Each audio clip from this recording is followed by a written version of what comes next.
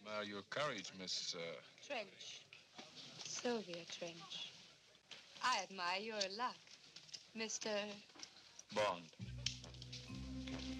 James Bond. Bonjour, Monsieur Bond. Where's 007? I think he's attempting re-entry, sir. My God, what's Bond doing?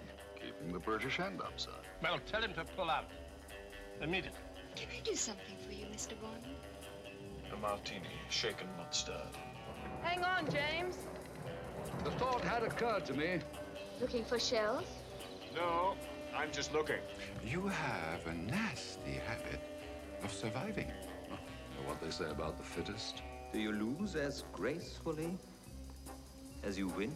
I wouldn't know. I've never lost. No more foreplay.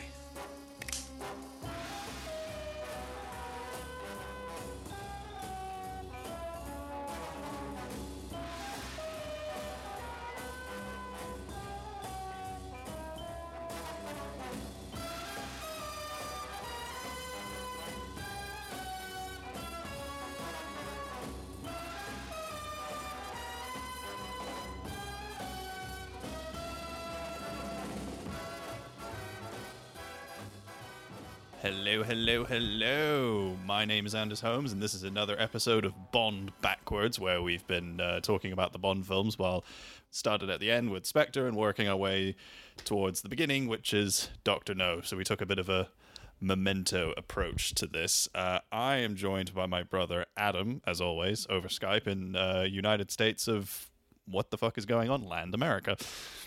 Hello. How's it going? Yeah, all right, thank you. It's hot today. Yeah, how are you? Yeah, I'm good. Just, I think, yeah, it's still here. Yeah, exactly. Nothing new. Yeah. Right. So what do we do? We're moving backwards, and we are now in the Roger Moore, comfortably into the Roger Moore epoch. Yeah, or era, depending on your point of view, I guess. Yeah, I don't know which one is longer, epoch or era. That's a good question. I didn't even know. But epoch. I want to look this up. Yeah, what is an epoch versus an era? It's like, what's a Wookiee? Yeah, Octopussy. It's just a period of time in history or a person's life, typically one marked by notable events or particular characteristics. Well, all right, fair enough. Yeah, well, I don't know what. There are some notable events, but they're not all good. Yeah, that's true. Octopussy. Anders.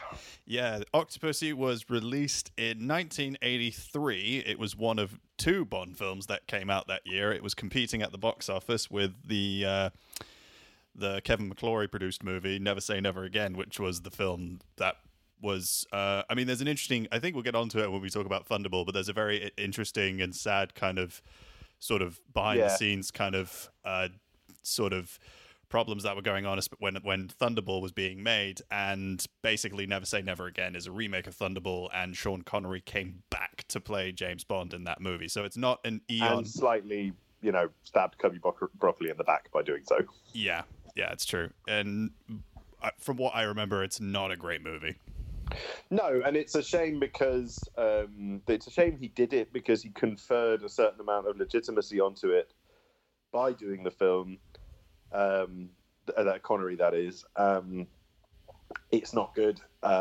It has, the point of the. It feels like such a vindictive thing to do, to try to start an alternative Bond universe. I mean, they did it with the Casino Royale movie from the 60s, and it's not like it hasn't come up before, but it's just like it's a very sad and messy situation that ended up, I think and I can't remember the exact story, but it goes back to Fleming and Broccoli and Saltzman in the 60s, and this Kevin McClory character, and it was the rights. I think what was really on at play were the rights to the Spectre plotline and using Blofeld and all that stuff. Yeah, it's a shame because Fleming had written Spectre. Well, but Fleming had written Blofeld into the books. I think Spectre was an invention of the films, if I'm correct, if I'm remembering correctly. But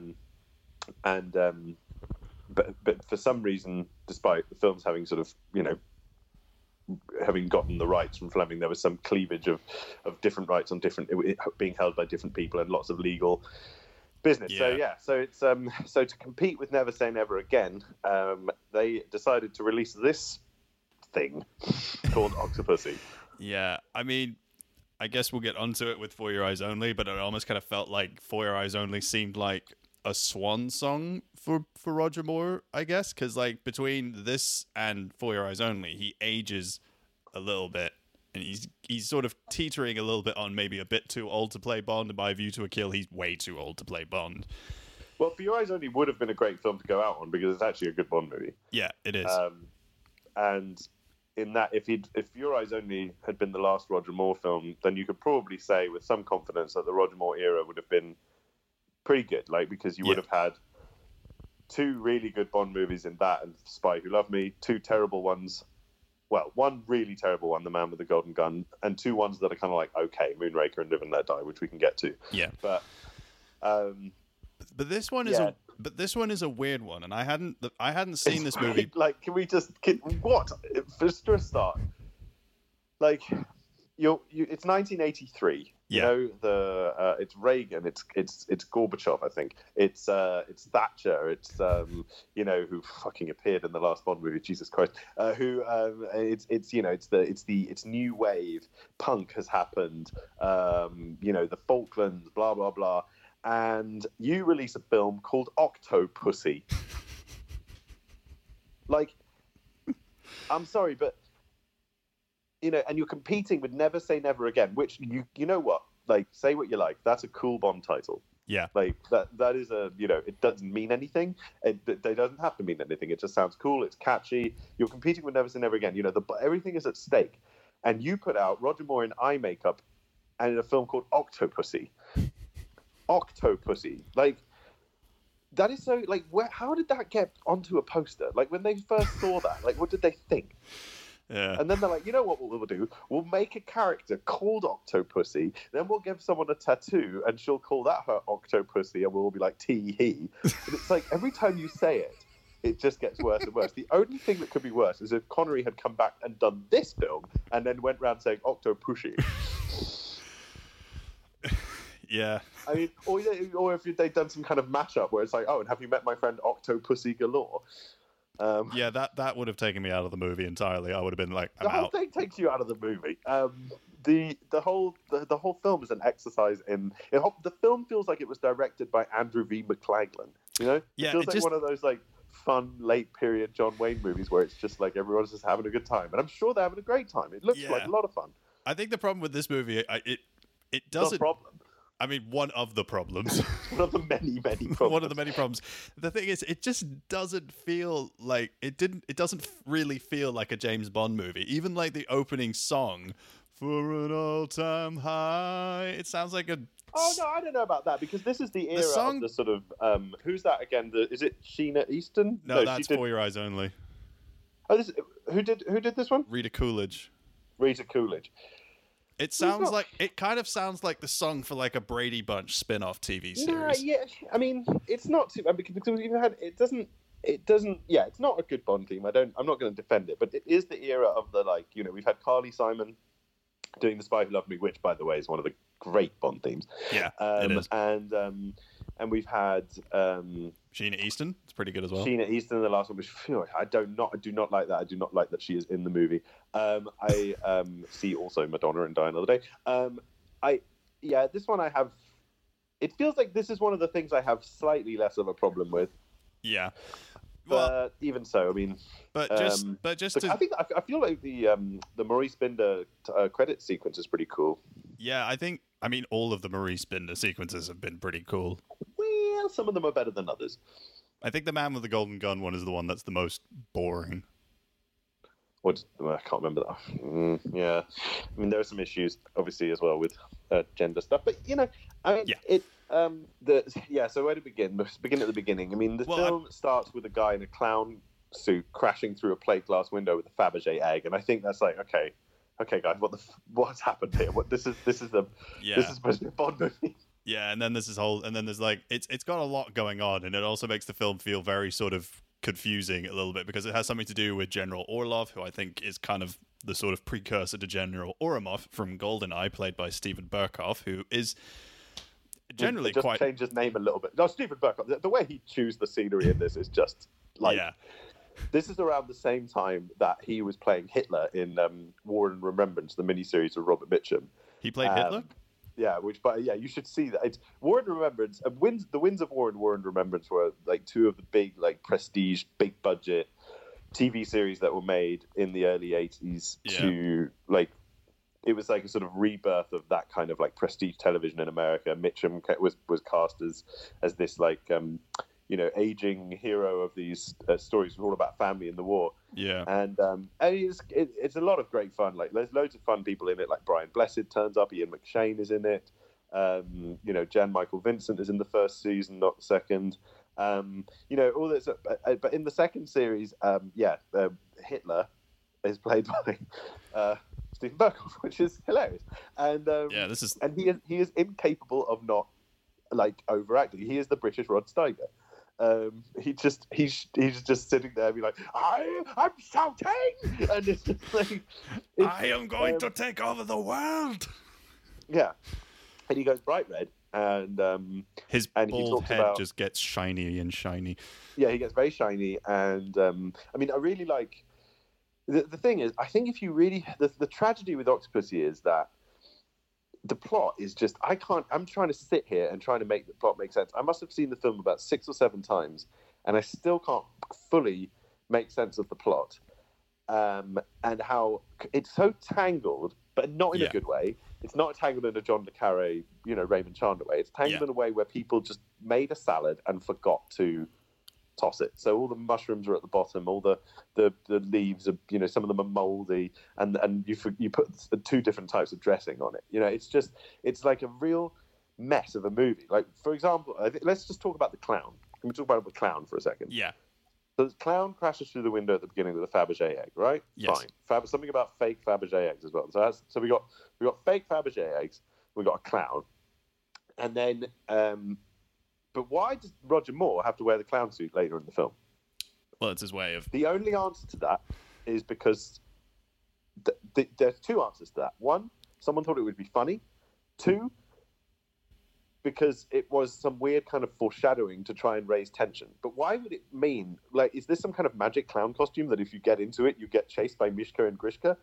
Like, it doesn't make sense. Why is it the same clown costume? That does not make sense. Makeup. How did he have time to put on that makeup?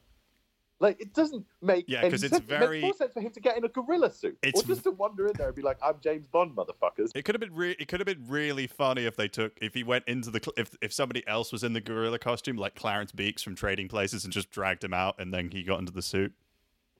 Yeah, right. I mean, or whatever. It just is like an example of where the film's like. So, what's the idea there? The idea is that you get this like double clown payoff. Like, what? Why in a Bond film? Why? What's it? And there are things in here that are good. Like, I think having Fabergé eggs as a device is great. I can't remember what the deal with them is now. I think there's like something to do with like there's information in some of the eggs, and it's like they're selling them off to. I can't really remember. It's so fucking confusing, isn't it? Like, there's so much. It's something to do like there's something with the circus. So she is a smuggler.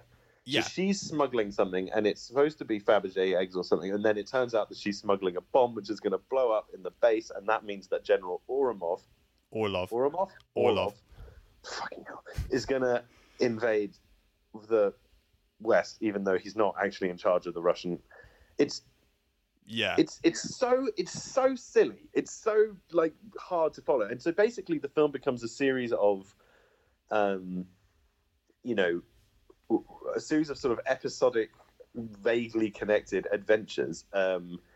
Nothing really hangs together. It doesn't really feel in any ways exciting, and a lot of it right. And some of the times I feel Roger Moore does get pushed a little bit to the sidelines, and then we say like, oh, there's an army of women. Let's focus a little bit more on them. Yeah, the army of women thing, that's kind of cool as an idea. The fact that they're all circus performers, I mean, that's very 80s. It feels like very kind of 80s network television. you know, the also Kamal Khan, like he is such a like never seen an easier Bond villain. Like he's just so unthreatening. He's such a like pushover, and also he does like the whole thing with him in the like, you know, when you see him like in the backgammon game, that almost just feels like a rip-off. I know they're trying to homage that whole thing with Goldfinger when he's playing cards in the Miami hotel, but and then his, you know, bodyguard played by Gabir Bedi, Gobinder, is basically a Oddjob, you know, rip-off, and then again every other actor who's a bit like Oddjob in the Bond movies is basically a rip-off of Oddjob, so they're like ripping off each other. He's big, he's not white, and he can crush things with his bare hands. Yeah, which Oddjob does in Goldfinger when he gives him back the golf balls and he crushes them in front of James Bond. Yeah, no, so Kamal Khan is a bit. I mean, he's always got like a quip, but he's very uninspiring. Ultimately, he doesn't feel very threatening, and then he just crashes his plane into the ground at the end of the film. Yeah, Govinda's good. I do think Govinda is a good henchman, and I think the choice of India as a location is really fun. There are some hilariously problematic and racist moments, of course. That's inevitable with a film of this era, but we shouldn't excuse them. I think the bit where he starts throwing money around in the streets is like a little bit disgusting.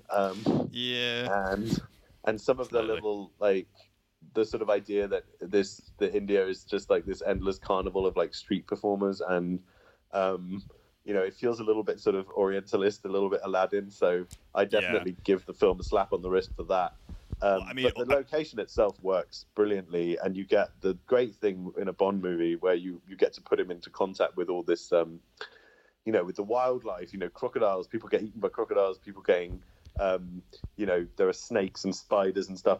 But then, Anders, you see, this is the problem with the Roger Moore era. Then they can't resist, and what happens then? There's a tiger. No. No. Yeah, you make me look a right cunt. Like, that doesn't. No. Just what? And then he swings on a vine, and they play the Tarzan. And he's being chased by people on elephants as well. Like, yeah. Right. It just starts to go mental, and it's like and this is the thing, right? You strip away all the fluff, and you've got a decent Bond film, I think, in here. So, for example, the pre-credit sequence actually pretty fun. He blows up a big Cuban base using that plane that he flies through the hangar. I mean, that's just like those fun, stupid Roger Moore era action stuff. Yeah, I think that bit works really well, and it's, you know, the bit where he just goes to the gas station and says, "Fill her up, please," and then it goes into the credit sequence, and it's nice. It's a nice little beginning. It works well for what it is. And then you've got nefarious rogue Russian general and this smuggling operation with this guy Kamal Khan, who's going to get rich from it, and he doesn't have any scruples about starting World War III in the process. Yes. Fine. So then you mess it up with all this other business, and Mishka and Grishka and Octopussy herself and all this other, like, and then the problem with it is that at some points they try and be all profound, you know, where she talks about her life and background and everything else, and you know, tries to make a point about being, you know, judged as a woman or whatever, and it just doesn't land because the film is just so daft. And the bits that are meant to be kind of scary aren't scary, and the bits that are supposed to be exciting are less exciting than they should be. And you know, there's they throw everything at the wall. You know, they have the countdown clock, they have car chases, train chases. You know, they put a car on the rails. They do. They've done everything they possibly can think of. They give Bond two, you know, beautiful women to shag. They do, you know, henchmen are plenty. You know, he has his little friend who gets killed. Who's played by the tennis star? What's his name? Vijay Amatre. Yeah, and he uses a tennis racket at one point. Of course he does, and of course he's a snake charmer because all Indians know how to snake charm, and he plays the James Bond theme, which is pretty weird. I think jumping the shark a little bit, but that's not for the first time in the Roger Moore era. They do that a lot. When did they do that again? I can't remember exactly. Well, think about. Do you remember in Live and Let Die with the tarot cards? Oh, yeah. And also there's a woman they have 007 written on the back. Why would the bad guy have tarot cards with 007 on the back? Yeah, and there's also when they go to the bar in New Orleans that she starts singing the theme song.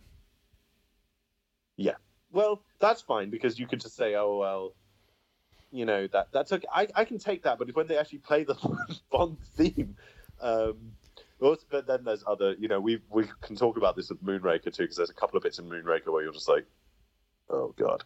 Yeah, you start doing a double take like they do with the pigeon. But anyway, so Octopussy basically ends up being a fucking mess. But where, if you were assuming COVID-19 wasn't happening and you were going to go on holiday somewhere, where would you like to go that takes place in this film? Probably India, because I've never been to India. Yeah, the floating palace. I can't remember where it is. Is it in? I can't remember. Is it in Jaipur or somewhere? But I'm gonna get this. I can't remember where that floating palace is, but it's a hotel. Is it? I want to go stay there. Let's go together. Sounds good. Yeah, it'll be fun. When you were in India the last time, did you ever come across any like snake charmers or anything like that, or did you see any? Or... I did come across some snake charmers, and I forgot to ask them what they were charging me for the show. So they did the snake charming show. The guy put a cobra on his head, which I thought was pretty amazing. Yeah. And then he was like, he put the snakes back in the basket really quickly, and the snakes were like, ah! And then put them back in the basket, and then got up and was like, I want 8 million rupees or something. And I was like, I have this many, and he was like, that's not enough. And I was like, well, I don't have any more on me, and I don't know where there's a cash point, so this is a bit awkward. So I said, tell you what, I'll run up there and I'll try and find someone. I'll pay you back later. And I just like ran away and hid in my hotel. And then I was like, shit, have I got rogue snake charmers on my tail now? Who are gonna like put a cobra in my bed or like fucking string me up or whatever? So I was and I was my friend Bob, who couldn't walk at the time. That's a different story. And then did you get like electrocuted or something? Oh yeah, he also got electrocuted in the shower. Yeah, but anyway, he had some muscle problems or whatever. So I was out on my own, and I went up to this temple, and I was coming down the hill. I saw the same fucking snake charmers, and they saw me, and I was like, Jesus! At least at this point, I'd gotten some more cash, and so I sort of bravely walked up to them. I was like, listen, this is all I've got, and gave it to them, and they finally sort of left it at that. And then they gave me this like rock as a trinket, and I thought. I was like, I don't know what this means. So, and maybe if I have this rock, it means that there's going to be like 8 deadly curses will happen to me. The minibus that I'm in will topple off a cliff or something. So I just left the rock in the hotel room. I was too scared of it. I thought it was some kind of bad spirit thing that was going on, which just, you know, which just goes to show that the way that the West thinks about the rest of the world is totally fucked up because they were just being nice. What are other fun bits that we always do? Yeah, I mean, I guess like I would say, I mean, would our favorite, what would your favorite scene be? With like the beginning sequence, or was there another favorite sequence? Like, what's that? Oh, I think my favorite sequence is actually the one where the Russians are having their planning meeting and Orlov is like, we're going to do this and we're going to blow it up and it's going to be amazing. And it's like, and then, what's his name? Gogol. Oh, for fuck's sake. General Walter Gogol. Gotell. Yeah, General Gogol. Gogol is like, what? What the fuck? What are you talking about? That's mental. And that feels like a metaphor for the entire film. So I like that bit. And you going with the opening pre-credits? Yeah, the opening pre-credits. And I kind of like the assault on Kamal's palace at the end of the movie and the bit where he's going down the stair banister shooting at people. I think that's kind of funny. That's fucking stupid.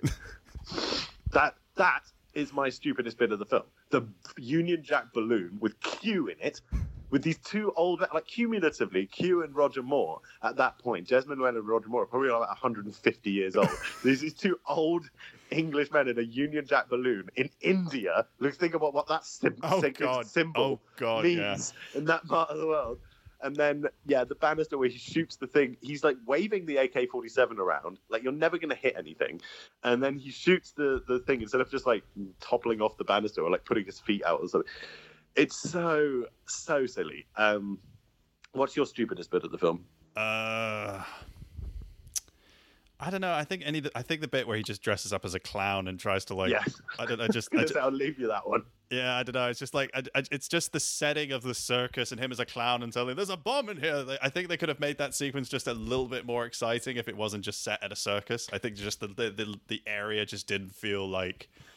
I think you could even have made it exciting if it was set at a circus. But the problem is, you need to you can't dress your main character as a clown and expect people to take it seriously. I think if they took a more sort of Hitchcock approach to it, I think it would have been a lot better, that whole sequence. Right, exactly. That's exactly right. The Hitchcock, like, you know, Hitchcock would have known how to do that. Like Man Who Knew Too Much, like the whole Royal Albert Hall bit before the gun goes off. Or the lady vanishes with the carnival at the end. Yeah, exactly. I think there was. Okay. I mean, there's a lot of ways they could have done that better, but I mean, who would you have recast in the film?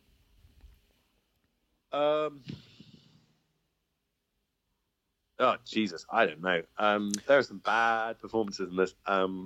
I would replace Louis Jourdan, rest in peace, as I would replace him with Malcolm McDowell, because I think Malcolm McDowell is someone who could fit quite well in a James Bond movie, and I think he could play that. I mean, if they changed maybe certain aspects of his... You need to do some rewrites of the script to make him out actually more threatening, but yeah. Yeah. And yeah, maybe, maybe explain the one. fact why he's played by Malcolm McDowell and, like, Afghan British, I have no idea. But I feel like Malcolm McDowell is that... He has that kind of sinister, charming aspect of him that could work as a villain, maybe. I don't know. Maybe not as a... If they were going to do like a movie with him nowadays, maybe they could do him as like a villain from the sides or a supporting villain. I have no idea. But yeah, I think that's generally who I would replace. What do you think of Maud Adams? Because I generally prefer her in Man with the Golden Gun than I do in this film. I think her performance in Man with... Well, it's confusing because she was in Man with the Golden Gun. Everyone remembers her from Man with the Golden Gun. And we don't see her face for ages, and then it feels significant that it's Maud Adams. And then it's like, hang on, is she supposed to be the same character? So in order to fix that confusion, I would recast Octopussy, and I would put in instead Vanessa Redgrave. Yeah, because they keep going. They talk She says. Can you just pause? Oh, how awesome would it be if Vanessa Redgrave was Octopussy? You just breezed right past that. She'd be brilliant at casting. Yeah, that would be pretty cool. I did also see. I think I was looking through the Wikipedia page. They almost did get Faye Dunaway, but they deemed her too expensive. Oh, no, that would have been because it would be post Mommy Dearest. I think Faye Dunaway, or at least it's that era where Faye Dunaway started to go a bit mental. So that could have been cool too. Yeah. Yeah, but it's just because in the recasting of Maud Adams is a mistake. Like it's not. It's too. Again, it's like this era of Bond films are all like tangled up in their own tail. You know, they just can't escape from their own. Like it just feels like this huge club, and it doesn't work. Yeah, but one of the things I was getting onto, because like Maud Adams is like Octopussy goes on. She sort of explains, you don't know who I am, do you? And like, you don't remember me or something like that. And then she sort of explains a character who we've never seen in any of the Roger Moore films at all. It probably would have made sense if she made it seem like she was a twin sister of like Andrea Anders or something like that from Man with the Golden Gun. Yeah, or something else. Like it just doesn't it doesn't land at all. That's what I was saying earlier. When they try and make the film profound, it doesn't work. Also, I will say with this film, as much as I do like Robert Brown as M, I think the presence of Bernard Lee is dearly missed. Yeah, Robert Brown does fine in his outings as M. This is his first one. And, not his first Bond film, actually. He stars in Spy Who Loved Me. I generally think his character in Spy Who Loved Me turns out to be the new M. Yeah, I think that's accepted. Yeah. I think that's the general theory. You know, like Mallory in Skyfall, and then he's M Inspector. Right. What other things do we talk about on this thing? We've done locations. We've done recasting, stupidest bit. So do you want to give it a rating? Yeah, I'm gonna go with 2.5 martinis out of 5. I'm gonna give it 2. Yeah. I think that's sort of I mean, it's not a good film. Not. Sorry, guys. I think if you were having like a James Bond marathon, and if you kind of skipped it, and then it probably wouldn't mind. It's a skipper, yeah. Yeah, but you want to know who like screen tested? Because there was a point where Roger Moore wasn't sure if he was going to come back. Do you want to know who they screen tested? It was too early for Sam Neill. Who was it? James Brolin. An American Bond. It's never been done yet. They did ask Adam West at one point, but he said like, "I'm flattered, but James Bond should be played by a British actor." Also, Adam West as James Bond was. I'd like a shaken, not stirred martini, please, old chum. Quick, to the Aston Martin. My favourite story about Adam West is when he was on The Simpsons and he gets tied up. His character, Batman, gets tied up, and they were directing him in the vocal booth, and they said, "Make sounds like you're struggling in vain," and he just went, "Struggling in vain." They kept it in the show, and it's so funny. Yeah. He's. I think he was a real one of a kind. All right, well, let's get out of here and return. James Bond will return in For Your Eyes Only, which is a much better film. It's a much better film, and I think it was the first film that John Glenn directed. So he started good and then ended good, because his last film he did was License to Kill. He just had a few little bumps along the way. Right, okay, well, on that fascinating note, let's get out of here. Yes, well, do check back with us next time on another episode of Bond Backwards. We will be talking about For Your Eyes Only. Do check out the other episodes that we've done on Apple Podcasts. I sounded like a snake when I said that. Apple Podcasts, Spotify, Stitcher, and Podomatic and TuneIn. So that has been that. My name is Anders Holmes, and I've been joined by Adam. Have a good day. Stinging in the rain. That's not funny, 007. Where's your butler friend? Oh, he blew a fuse. Shocking. Where's Drax? Oh, he had to fly. Positively shocking. You missed Mr. Bond. I think he got the point. Right idea, Mr. Bond. But wrong pussy. You're not thinking that. I sure am, boy. Do you expect me to talk? No, Mr. Bond, I expect you to die. Goodbye, Mr. Bond. It's a Smith & Wesson. And you've had your 6.